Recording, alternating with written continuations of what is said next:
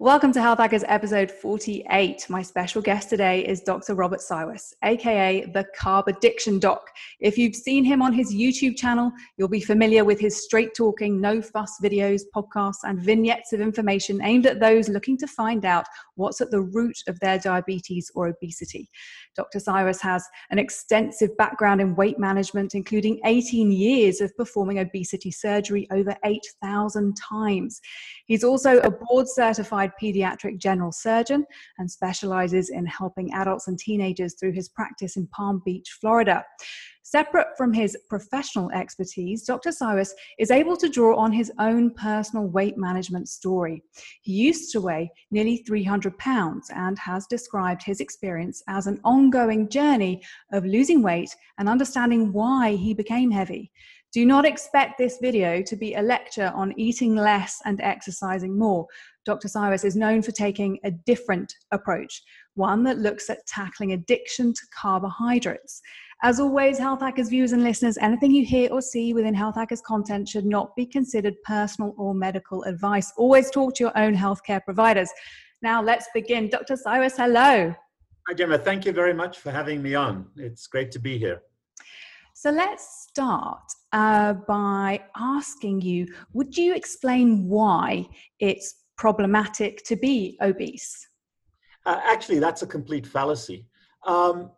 Really, the only thing that obesity does in a negative way is it hurts your hips, knees, ankles, and your weight-bearing joints, and most fat people don't look so good in a thong, whether you're male or female. In other words, there's a psychological component to it. Other than that, obesity is actually the way the human body protects itself from the scourges and the ravages of sugar. It is when you stop being able to turn sugar into fat that bad things begin to happen. So it's a bizarre thing that everybody thinks of obesity as this awful thing. In fact, if you're able to make weight very easily, you walk past a donut and you gain 5 pounds, your body is actually doing its darn best to protect you from the scourge of what you're putting in your mouth. It's when that protective mechanism breaks down and the cells of the body begin to try to protect themselves from sugar and you stop being able to make fat that all the damage happens. There's a weight-bearing joint, a gravitational joint problem with obesity, and a cosmetic look problem for some people. I've been there, I've been those 300 pounds, as you said. But other than that, obesity is protective, not harmful. Bizarre, isn't it? But that's the reality. So you mentioned the damage there, when there's damage being done. And you lecture and train and educate people on how carbohydrate addiction is a way of causing that damage. Am I right? Correct. So, there's two aspects. The first one is the biological or pathophysiologic injury that chronic excessive carbohydrate consumption does to the body. The human body needs sugar in the bloodstream, but it does not need the consumption of sugar because the liver is very adept, very effective at producing sugar on your behalf. So the interesting thing is the human body is biologically set up to be demand-driven for sugar. In other words, when the cells of the body require sugar, they place a demand on the liver, and the healthy liver produces sugar. You never have to put it in your face. But what's happened in the modern era is we have started consuming sugar more and more and more, and we've become supply-driven. And we have this oversupply of sugar to our bloodstream. And now the human body, the cells of the body are struggling to cope. And the sugar in the bloodstream damages the cells and the lining of the bloodstream, and damage within the bloodstream we call diabetes. So elevated levels of sugar in the bloodstream mediate their damage in a form called diabetes. However, when excess sugar enters cells, it damages the inside of the cell in a highly concentrated manner. And those cells then suffer the consequences of that sugar, and the cells try to protect themselves by resisting insulin. That's called insulin resistance. So at first, the cells can take up that sugar and turn it into fat. But when they stop being able to do that, that's when the sugar builds up inside the cells and damage starts to happen. And the way the cells protect themselves is to become resistant to insulin, which is the molecule that opens the door, unlocks the door to the cells so that the sugar can walk inside. So really, chronic excessive carbohydrate consumption causes damage in the blood vessels, causes insulin resistance, and those are the two things that cause disease in the human body. As long as your cells are able to turn that sugar into fat, it layers on you, but it's protective. Now, the second part of the question is, why is it that we eat sugar in abundance? And why is it that some people become fat and some people don't? Well, pretty much everybody in the Western world in fact, in the world, has access to alcohol, but not everybody's an alcoholic. I drink alcohol from time to time. I've been drunk from time to time. I use it as a wonderful, immediately effective substance just to dissipate emotional tension. So after a long, rough day, a glass of whiskey, a glass of South African wine, got to put a plug in for my South African friends, very effective at dissipating emotional tension. But if you start drinking more and more and more to numb, soothe, and obliterate your emotions, over time, you are no longer just dissipating, you are obliterating those emotions, and that chronic excessive harm causes alcoholism with a consequence of liver disease and DUIs. In exactly the same way, sugar is a highly endorphin activating molecule. So as soon as it enters your system, it goes into your brain and triggers a wonderful endorphin response that is as relaxing as nicotine, alcohol, as some of the other substances we use. So if you have a healthy relationship with a diversity of different things that we do for emotional management, and sugar is one of those, and alcohol might be another, and exercise may be another, then you're using sugar, you might abuse it from time to time, but you're not addicted to it. However, if you have a deficiency of effective emotion management strategies, you've either never developed them, you're unable to use them, you build up all this emotional tension, and then you have that ice cream, you have those mashed potatoes, you have that carbohydrate, and it is such an instant, powerful force in your brain that you then at a subconscious, just like with alcohol, at a subconscious level bond with that substance. And you bring it into your environment, you access it on a regular basis, and our society condones that. And you develop this relationship where you're eating and drinking and snacking on sugar and starch throughout the day to manage this, not your nutrition. And that chronic excessive carbohydrate consumption causes harm. And the harm is obesity, the harm is diabetes. If you now go ahead and just treat the obesity by losing weight by some calorie reductive diet, you're not addressing the addictive relationship. Of course it's going to come back. Life throws you an emotional curveball. The only real response you can mount is to go back to the ice cream. And that's why diets fail. You compared there sugar to alcohol or carbs to alcohol. Do you believe that an addiction to carbohydrates is as intense as an addiction to alcohol or nicotine? It's more intense than alcohol and nicotine.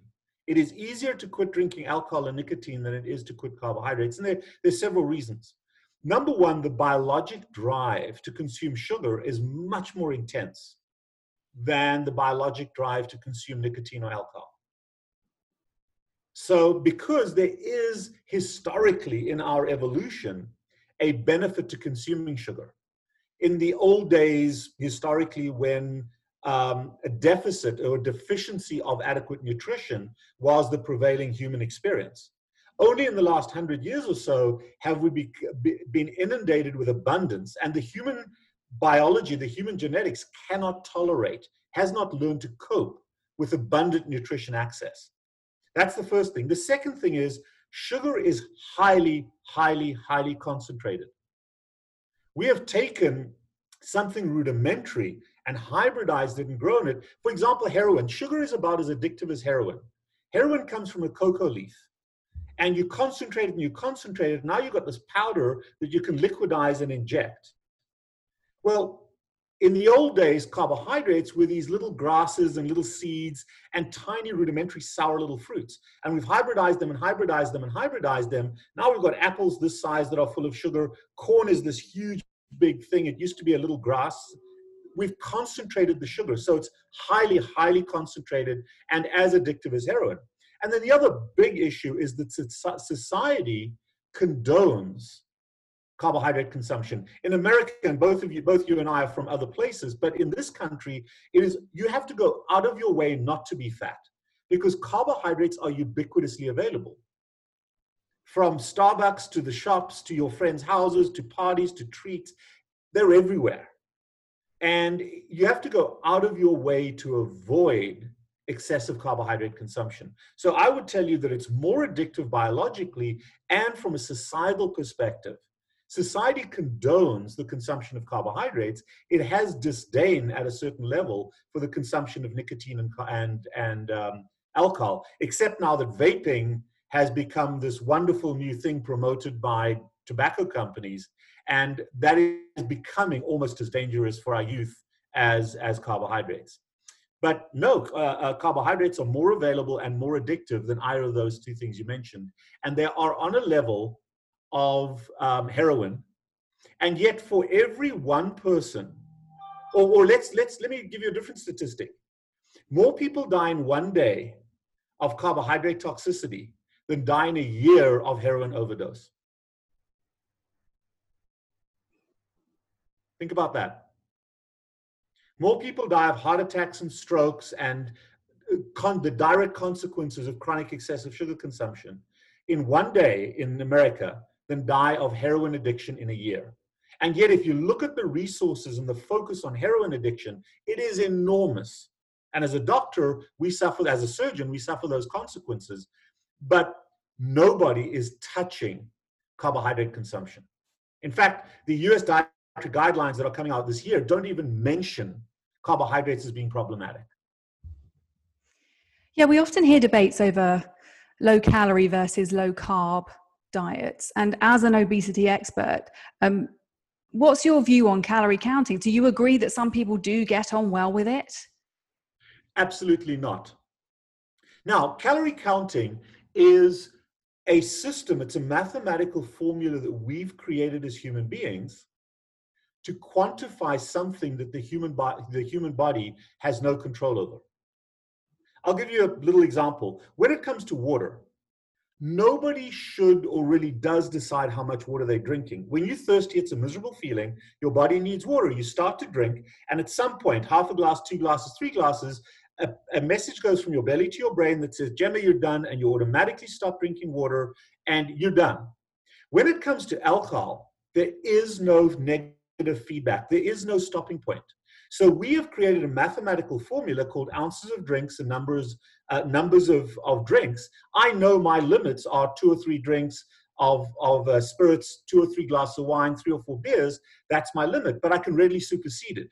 But we human beings have created a mathematical formula to quantify how much it's safe to drink in terms of alcohol. We don't need that for water.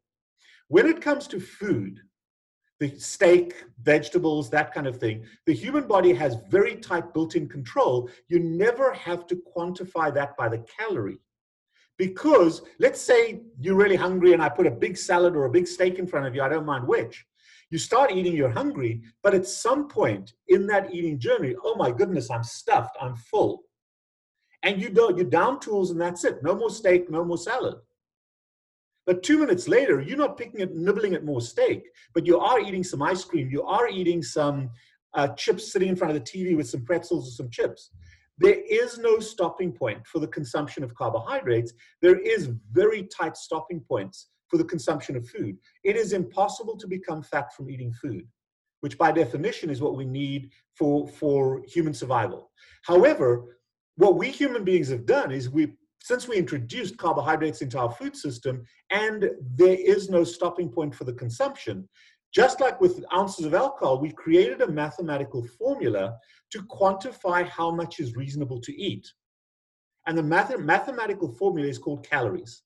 It is an artificial system, an arbitrary artificial system that is exclusive to carbohydrates. And we base portion control on this. I bet you I'm bigger than you. I'm 6 foot tall. And I'm certainly heavier than you. But if you and I go to a restaurant and we order the same food, they'll put the same amount of food in front of us and we'll probably both finish the same amount of food. There is no recognition of what that stopping point is anymore. So therefore, we use calories as an arbitrary system to quantify how much we should eat. I'm a little older than you. In the 1960s, when I was growing up, a hamburger was the size of a slider. And if we had a Coke with it, it would be a little 270 mixer of Coke. And we were stuffed. Now you go to Wendy's or McDonald's and it's the triple burger with the fries and the 64-ounce Dr. Pepper, and we can finish it. Human beings have lost the capacity of quantity control because of carbohydrates. Therefore, we use calories. And yes, if you reduce your caloric count for a little while, that's called starvation. And you can lose weight temporarily in a starvation model. It doesn't matter what the diet is. Whether it's an elimination diet, you eliminate fat, you eliminate meat, you eliminate carbohydrates, or it's a Weight Watchers or a Nutrisystem, which is a caloric quantity control system. You lose weight, but it is unsustainable. I've heard you say that you actually hate the word diet, and I'm guessing now this is why, yeah? Yeah. Well, diets are fine for skinny people who've become a little sloppy and lazy and have gained 5 pounds. You put yourself on a little bit of calorie restriction, you lose the 5 pounds. If I go out one night and I get hammered with alcohol, I wake because I've abused alcohol. I wake up the next morning, I say, man, that was terrible, and I don't drink for a month. I'm in charge of that, even though I've abused it. So otherwise healthy people who gain a few pounds, they have that control. When you top out at 300 pounds like I did, when you've got type 2 diabetes, you have comprehensively lost control of that relationship. You're the equivalent of an alcoholic. And going on a diet may get you to lose weight transiently, even for a year or two. And that's what surgery does as well. Surgery is just the most powerful caloric restriction out there. It's just a diet. But pretty much everybody fails. 98+% of people who have a serious problem, obesity or diabetes or metabolic syndrome, fail that diet because they address the consequence of the problem, not the root cause. The root cause is addiction. The root cause is dysfunctional emotional management. It isn't calories. It isn't the weight. The excess weight is just the consequence of the drug that you happen to be addicted to. If that was smoked nicotine, we'd be talking about heart attack, at least we'd be talking about emphysema and lung cancer. If it was heroin, we'd be talking about turning blue and dying. But the alcoholic doesn't try to drink less to avoid a DUI. They understand they've got to quit drinking. That's why I don't like the word diets for my patient population. What do you do with your patients then? Do you just encourage them to quit carbs, but treating them as though it's an addiction? So, if a guy comes into my office and he's had 5 DUIs, and he says, Doc, I don't want to go back to jail, I don't want another DUI. If I focus on the DUI, we're completely missing the point that he's actually an alcoholic. So when people come in and they're obese, they have type 2 diabetes, they have metabolic syndrome, hypertension, polycystic ovarian syndrome, they're trying to get pregnant, I have to ignore the problem, or what they come in as the problem, which is really the consequence. And I first and foremost have to help them to understand that they are carbohydrate addicts. And once that penny drops, once they recognize that my relationship with carbohydrates is out of control and never will be in control, we have to help them to work to a point of abstinence. But the problem is when you remove carbohydrates from your world, you leave 2 major deficits. You leave a nutritional deficit and you leave an emotion management deficit. So the second part, once they have ownership of the fact that actually my problem isn't my obesity, my problem is my use of sugar and starch for my emotional management. Once they recognize that and have ownership of that, then we can slowly begin to remove carbohydrates from their way of life. You don't do it in an instant like you do on a diet. You're going to choke on the elephant. You eat an elephant in little pieces. So we slowly remove the carbohydrates. At the same time, we help them to develop a proper human diet, a nutritionally formatted diet, which is basically anything devoid of carbohydrates. And equally importantly, in fact, more importantly, we help them to slowly develop an effort-based emotion management system. And the difference with a substance abuse system and an effort-based system is that in addictive behavior or addictive substances, the reward is up front. You get high immediately, and there's a consequence to be paid on the back end. In an effort-based system, you have to put intense effort in up front, and the reward is on the back end. I'll give you an example. If after this discussion, it's been very stressful for me, I'm all stressed and tired, and I drink a bottle of Jack Daniels to calm me down and I pass out. instant reward with negativity, guilt, harm, and repression of the issues that were causing my emotional tension on the back end. Not a very effective system. If, on the other hand, after this discussion, I get outside, it's a beautiful evening here in Jacksonville, and I go for a long walk, the walk requires effort. But while I'm walking, that physical activity is an endorphin relaxer. It relaxes me. I can now, on that walk, process the issues that caused my emotional tension. And when I come back from the walk, I can feel proud of myself for going for that walk. And in little increments, that pride builds up my self-esteem and my self-confidence.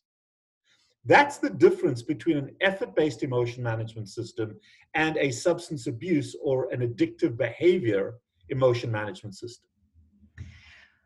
Would you say that you are currently in recovery from a carbohydrate addiction? I don't like the word recovery. I'll use the word remission.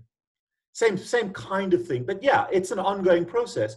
I will always have muscle memory for carbohydrates. But as long as I practice every day physical activity, spirituality, meditation, participate in the creative arts, have empathetic human connection, that are the four cornerstones of an effort-based emotion management system. If I practice those and have current muscle memory for those, then when life throws me a curveball or I have emotional tension I have to release, I'm far more likely to go to what I do every day than to go back to something I haven't done in a long time. So by removing carbohydrates from my environment, my muscle memory has faded. It never goes to zero. Because if I go out and I have a tub of ice cream tonight, it's going to be 6 months and 30 pounds before I get back on track. And that's what people don't understand, is that when you trip and fall once, if an alcoholic goes out and has been sober for 10 years and has a bender and gets hammered, that's fine if you can wake up the next morning and be sober again. The problem is they can't. That's why alcoholics have to quit drinking. That's why I cannot eat carbohydrates. Because once I give myself permission, and addiction is managed through the word permission, once I distort my own reality enough, ignore my 300 pounds enough to give myself permission to have some M&Ms and ice cream, that first bite, that first taste is the relapse. How easy is it for you to spot carbohydrate addiction in someone else? What are the key signs? Good question. The easiest one for yourself and for my patients, look in the mirror. If you're fat, it's obvious. And that is the commonest effect of chronic excessive carbohydrate consumption is overweight or obesity. And by the way, you know the commonest demographic right now for obesity in this country? 2 to 5-year-olds. 2 to 5-year-olds. Okay, think about how sad that is. So as a pediatric surgeon, I see chubby babies all the time.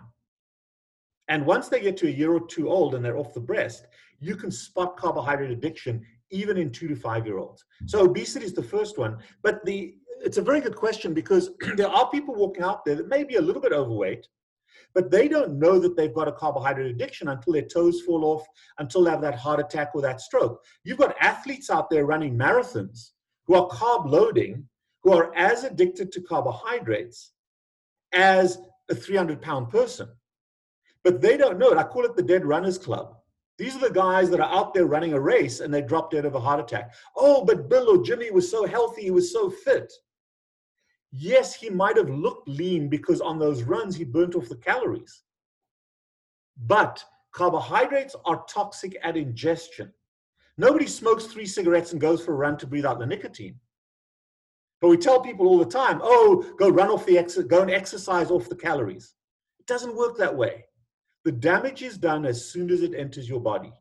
And no matter how fit you are, if you're a carb loader, addictive, or doing it as somebody told you it was a performance enhancer or you have to use carbohydrates when you're an athlete, which is for the most part garbage.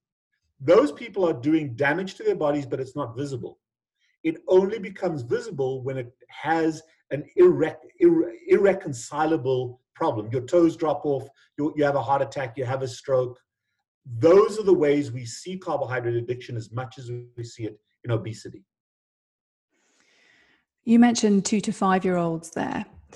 I wonder, what would you give your own child as a treat instead of sweets and cakes? And actually, should we stop calling sugary foods treats?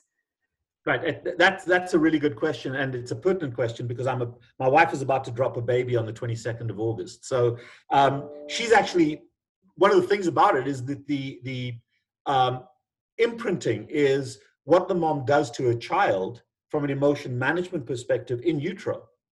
If mom's stressed out and she has a cigarette, that baby's very likely to be a smoker. If mom is stressed out and she's a runner, that baby is far more likely to be physically active. If mom is stressed out and she eats ice cream, that baby already is imprinted with carbohydrates. And when they're exposed to it afterwards, that's what they become. So what I think, first of all, a treat. Would you buy your child a pack of Marlboro and some Bud Light and say, here's a treat for you? No, you wouldn't. Of course you wouldn't. That's idiotic. But to my mind, it is as idiotic to call it a treat. But remember earlier on when I said carbohydrate addiction is worse than nicotine and alcohol, there is almost no mother out there that would intentionally deprive their child of the drug that is most likely to kill them in the future. And in fact, I'll tell you, I just had a conversation. It's a sad but a real conversation with a lady last night, a mom of a young child under 5 years of age, under 6 years of age, who is a type 1 diabetic. And we manage our type 1 diabetics by removing sugar carbohydrates from their life. The standard way is to give them carbohydrates and treat it with insulin.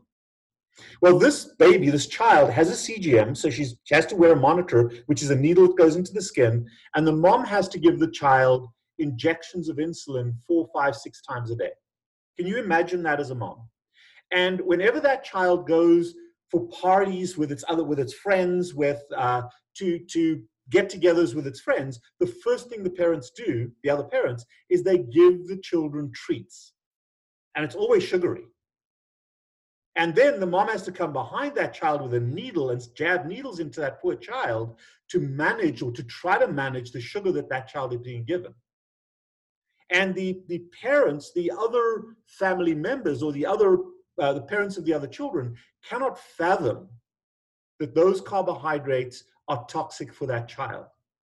So the advice I gave that mom is don't ask those parents to say, don't give my child carbohydrates, please. Just lift up that child's shirt and show them the bruises and the needle marks where you're sticking a needle in 4 to 6 times a day. That's real. That's real. Now, that's a type 1 diabetic. But the parents that are feeding their kids treats are creating that same diabetes for their kids. So culturally, we need to make that cultural shift. But I'm going to be dead of old age for a long time before that actually happens. It is so, so sad in my clinical practice as a pediatric surgeon to see these chubby kids coming in as normal. Now, when I see a normal child coming in, the mom always tells me that she's being persecuted because she's being told she doesn't feed the child. And I know that my wife is going to have the same problem with our child, who's going to be a normal weight child in the face of everybody else who's not normal. And it's a sad, sad day in this country that is happening. Well, on that point, when you come across people and fellow doctors and those in the medical community and scientific community, and they say to you, stop demonizing carbohydrates, there's no such thing as a carb addiction, how do you respond to those voices? Right, and that is the common perception. Again, it's fostered, and this is a problem we have in this country and also in elsewhere, is something called the USDA guidelines, US dietary guidelines. And we use those guidelines as a standard of care. So, and what standard of care means for a doctor is that it is considered almost malpractice to deviate from those guidelines. And yet my whole existence is spent in deviation from those guidelines. So I'm opening myself up to that level of prosecution all the time, but I have tons of evidence to support it. And yet none of the USDA guidelines are evidence-based. So the problem is that we've got science clashing with belief. And belief always wins at first. friend of mine, Tim Noakes, was prosecuted very heavily in South Africa for exactly that thing. So it is extremely challenging. And I've pretty much given up talking or trying to convince my colleagues or the naysayers that this is problematic. I say my say. I've got my YouTube channel. I've got the information out there for people and this type of discussion. But ultimately, you have to be interested. There's not a single human being on the planet Earth that doesn't know that nicotine and smoking is bad. And yet people still choose nicotine and smoking, despite the evidence. You look at the black lungs on the box and you ignore it and open up and light up.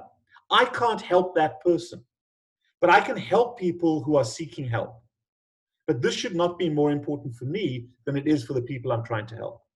So it's very difficult, it's very challenging, but that's really what we're up against, is a society that doesn't care.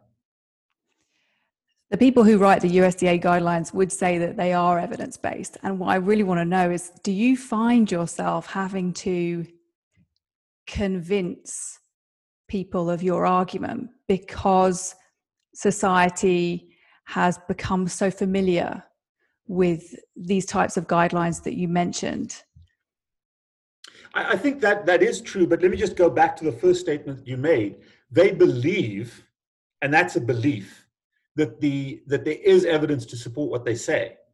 But that in and of itself is completely wrong. I'll give you an example of that. One of the critical elements in 1977, when the USDA guidelines were first published, was the demonization of saturated fat, that fat is bad for human beings. Now, on the 20th of May of this year, the College of Cardiology published a massive review. They went back and looked at all the literature that concerned itself with the consumption of saturated fat. And they could find zero evidence that the consumption of saturated fat caused harm. Okay? That's a fact. That is a scientific fact.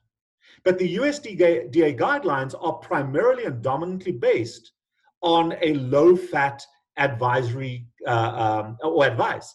That, in fact, the limit right now is you've got to limit your caloric consumption of saturated fat to less than 10% of your overall calories. And there is zero evidence. In fact, there's the contrary evidence that that is actually a misstatement. There is zero evidence in the USDA guidelines that they've used, that they've based their argument on, to demonize carbohydrates. And we have tons of evidence that does directly correlate carbohydrates with the diseases we've been talking about all night. But they've just conveniently ignored them. Nina Teicholz is a good friend of mine. She wrote The Big Fat Surprise.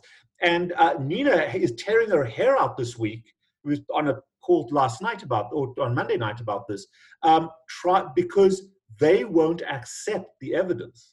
So to say that they're evidence-based is completely false. And by the way, the whole reason why the USDA guidelines demonized fat was a fallacy as well. What happened in the 1950s is more and more people were dying of heart attacks and strokes. And when they did autopsies on those people, they found this thick, fatty layer plugging their vessels. So they said, aha. They ignored the 50% of people that smoked, and they said, aha, it must be the saturated fat in our diet that's clogging our arteries and causing problems. There was no evidence to support that. That was an assumption. And you know what happens when assumptions, you know the story about assumptions, okay? About making asses out of you and me. And that's really what the USDA are. But they ignored the evidence that it was smoking that was damaging blood vessels, and that fat was trying to heal the damage that was being done, and they demonized fat. And when you remove saturated fat from your diet, food tastes like crap. So what did they conveniently add in? Sugar. That is the start of the obesity and diabetes epidemic. And it was the combination of carbs and fats. Low fat. No, low fat and high carb. And then they started adding in, they said saturated fat is bad. So then they started adding in the industrial fats. They took the fat, Crisco, and canola oil out of cars' engines, where that oil belongs, and they put it into our diet. Procter & Gamble and those folks started using those industrial oils, and it's that combination, industrial oil plus sugar, that caused the most damage. I have a question about fat. Yes. A different kind of fat. So I was keto for about 4 years and adored the fattiest of foods, more so than carbs. So thick dairy cream, olive oil, cheeses, the fattiest cuts of grass-fed meats. Now, can fat be addictive? Because I felt like I had a lot of cravings for fat. Right. Were you fat? Were you diabetic? No. Right. There's your answer. You ate it in abundance, but it never caused harm. And the reason for that is because fat is self-limiting. In fact, saturated fat triggers a series of at least 5 hormones in your intestine that send a signal back to your brain that says, boom, you're done. And even though you've eaten a lot at one time, you're not going to sit there 10 minutes later and nibble on more. You're done, and you're done for a long time. That is why it is impossible to become fat from eating fat, to become fat to the point of harm from eating fat. And in fact, what you were doing was meeting your genetic and biologic needs with what you were eating. And yet you've been indoctrinated with the fact that it's bad for you. So the problem was the indoctrination. And if you look at in America, and you and I both come from other countries, when they kill an animal elsewhere, they take the skin off and they put the steak on the plate. But here they trim all the fat away.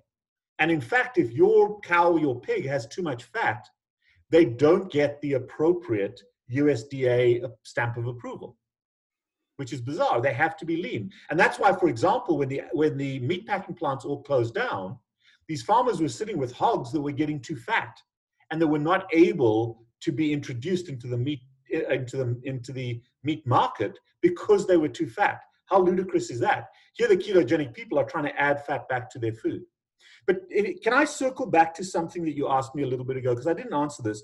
You asked me when you come across people that stop demonizing, that tell me to stop demonizing carbohydrates. There's no such thing. Let me give you an analogy of that. Let's say you go out to a party, you go out to a dinner, and you meet this wonderful couple. And the guy is just good looking. He's very wealthy. He's just an amazing guy. And everybody loves the guy. He's gift to the gab. Everybody's attracted to him like moths to a lamp. And you just have a wonderful time chatting with this guy. And you look at the wife, and she's kind of back over there in the shade, and she's got a little bit too much makeup on. And you go to the bathroom, and the wife's there, and you start chatting with her, and she's crying. And you look at her a little closer, and she's got a black eye. And her arm's actually in a sling because her arm's broken. And you chatting about how wonderful her husband is and how gregarious it is, and you're kind of imagining what he would be like as a partner, and you've kind of half fallen in love with him already. And she tells you, well, actually, he gave me the black eye and he broke my arm. And he's a wife beater. That's the problem with carbohydrates. Now, how do you reconcile that? That's difficult, because how can this wonderful person that is the picture of perfection be that guy? And that is how serious carbohydrates are. At the same time, if you are that spouse and you fall in love with this guy who's just Mr. Wonderful and provides everything good for you, so he's so wealthy you don't need to work anymore. He's so entertaining that you don't need your friends or your family anymore. He is great in bed. You don't need anything anymore. And you move into this house and he becomes your exclusive life's experience because he's so darn wonderful. And then on a given day, he gives you the black eye. And you know what? It's my fault. I said something I shouldn't have said. I deserved it. A couple of days later, you got the broken arm. Well, you know what? The dinner was cold. He didn't mean to do that. And eventually, after a series of beatings, now you're sitting in the emergency room. You love this person. Your whole life is dedicated to him. You have no other life, but he beat you to within an inch of your life. Now you're sitting there and you have to ask yourself, the next time he beats me, I may die. But I love him so much, and without him, I have nothing.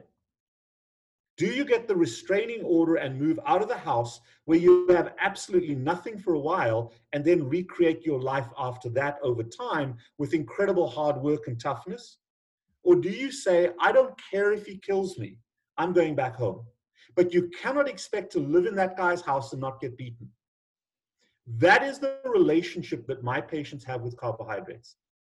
They love them, and the fatter we get, the more imprisoned we become by those carbohydrates, because at 300 pounds, I couldn't exercise, I couldn't move, I couldn't do so many things. My self-esteem and my self-confidence was in the toilet. I couldn't do anything. I was exclusively dependent on sugar and starch as my entire support system.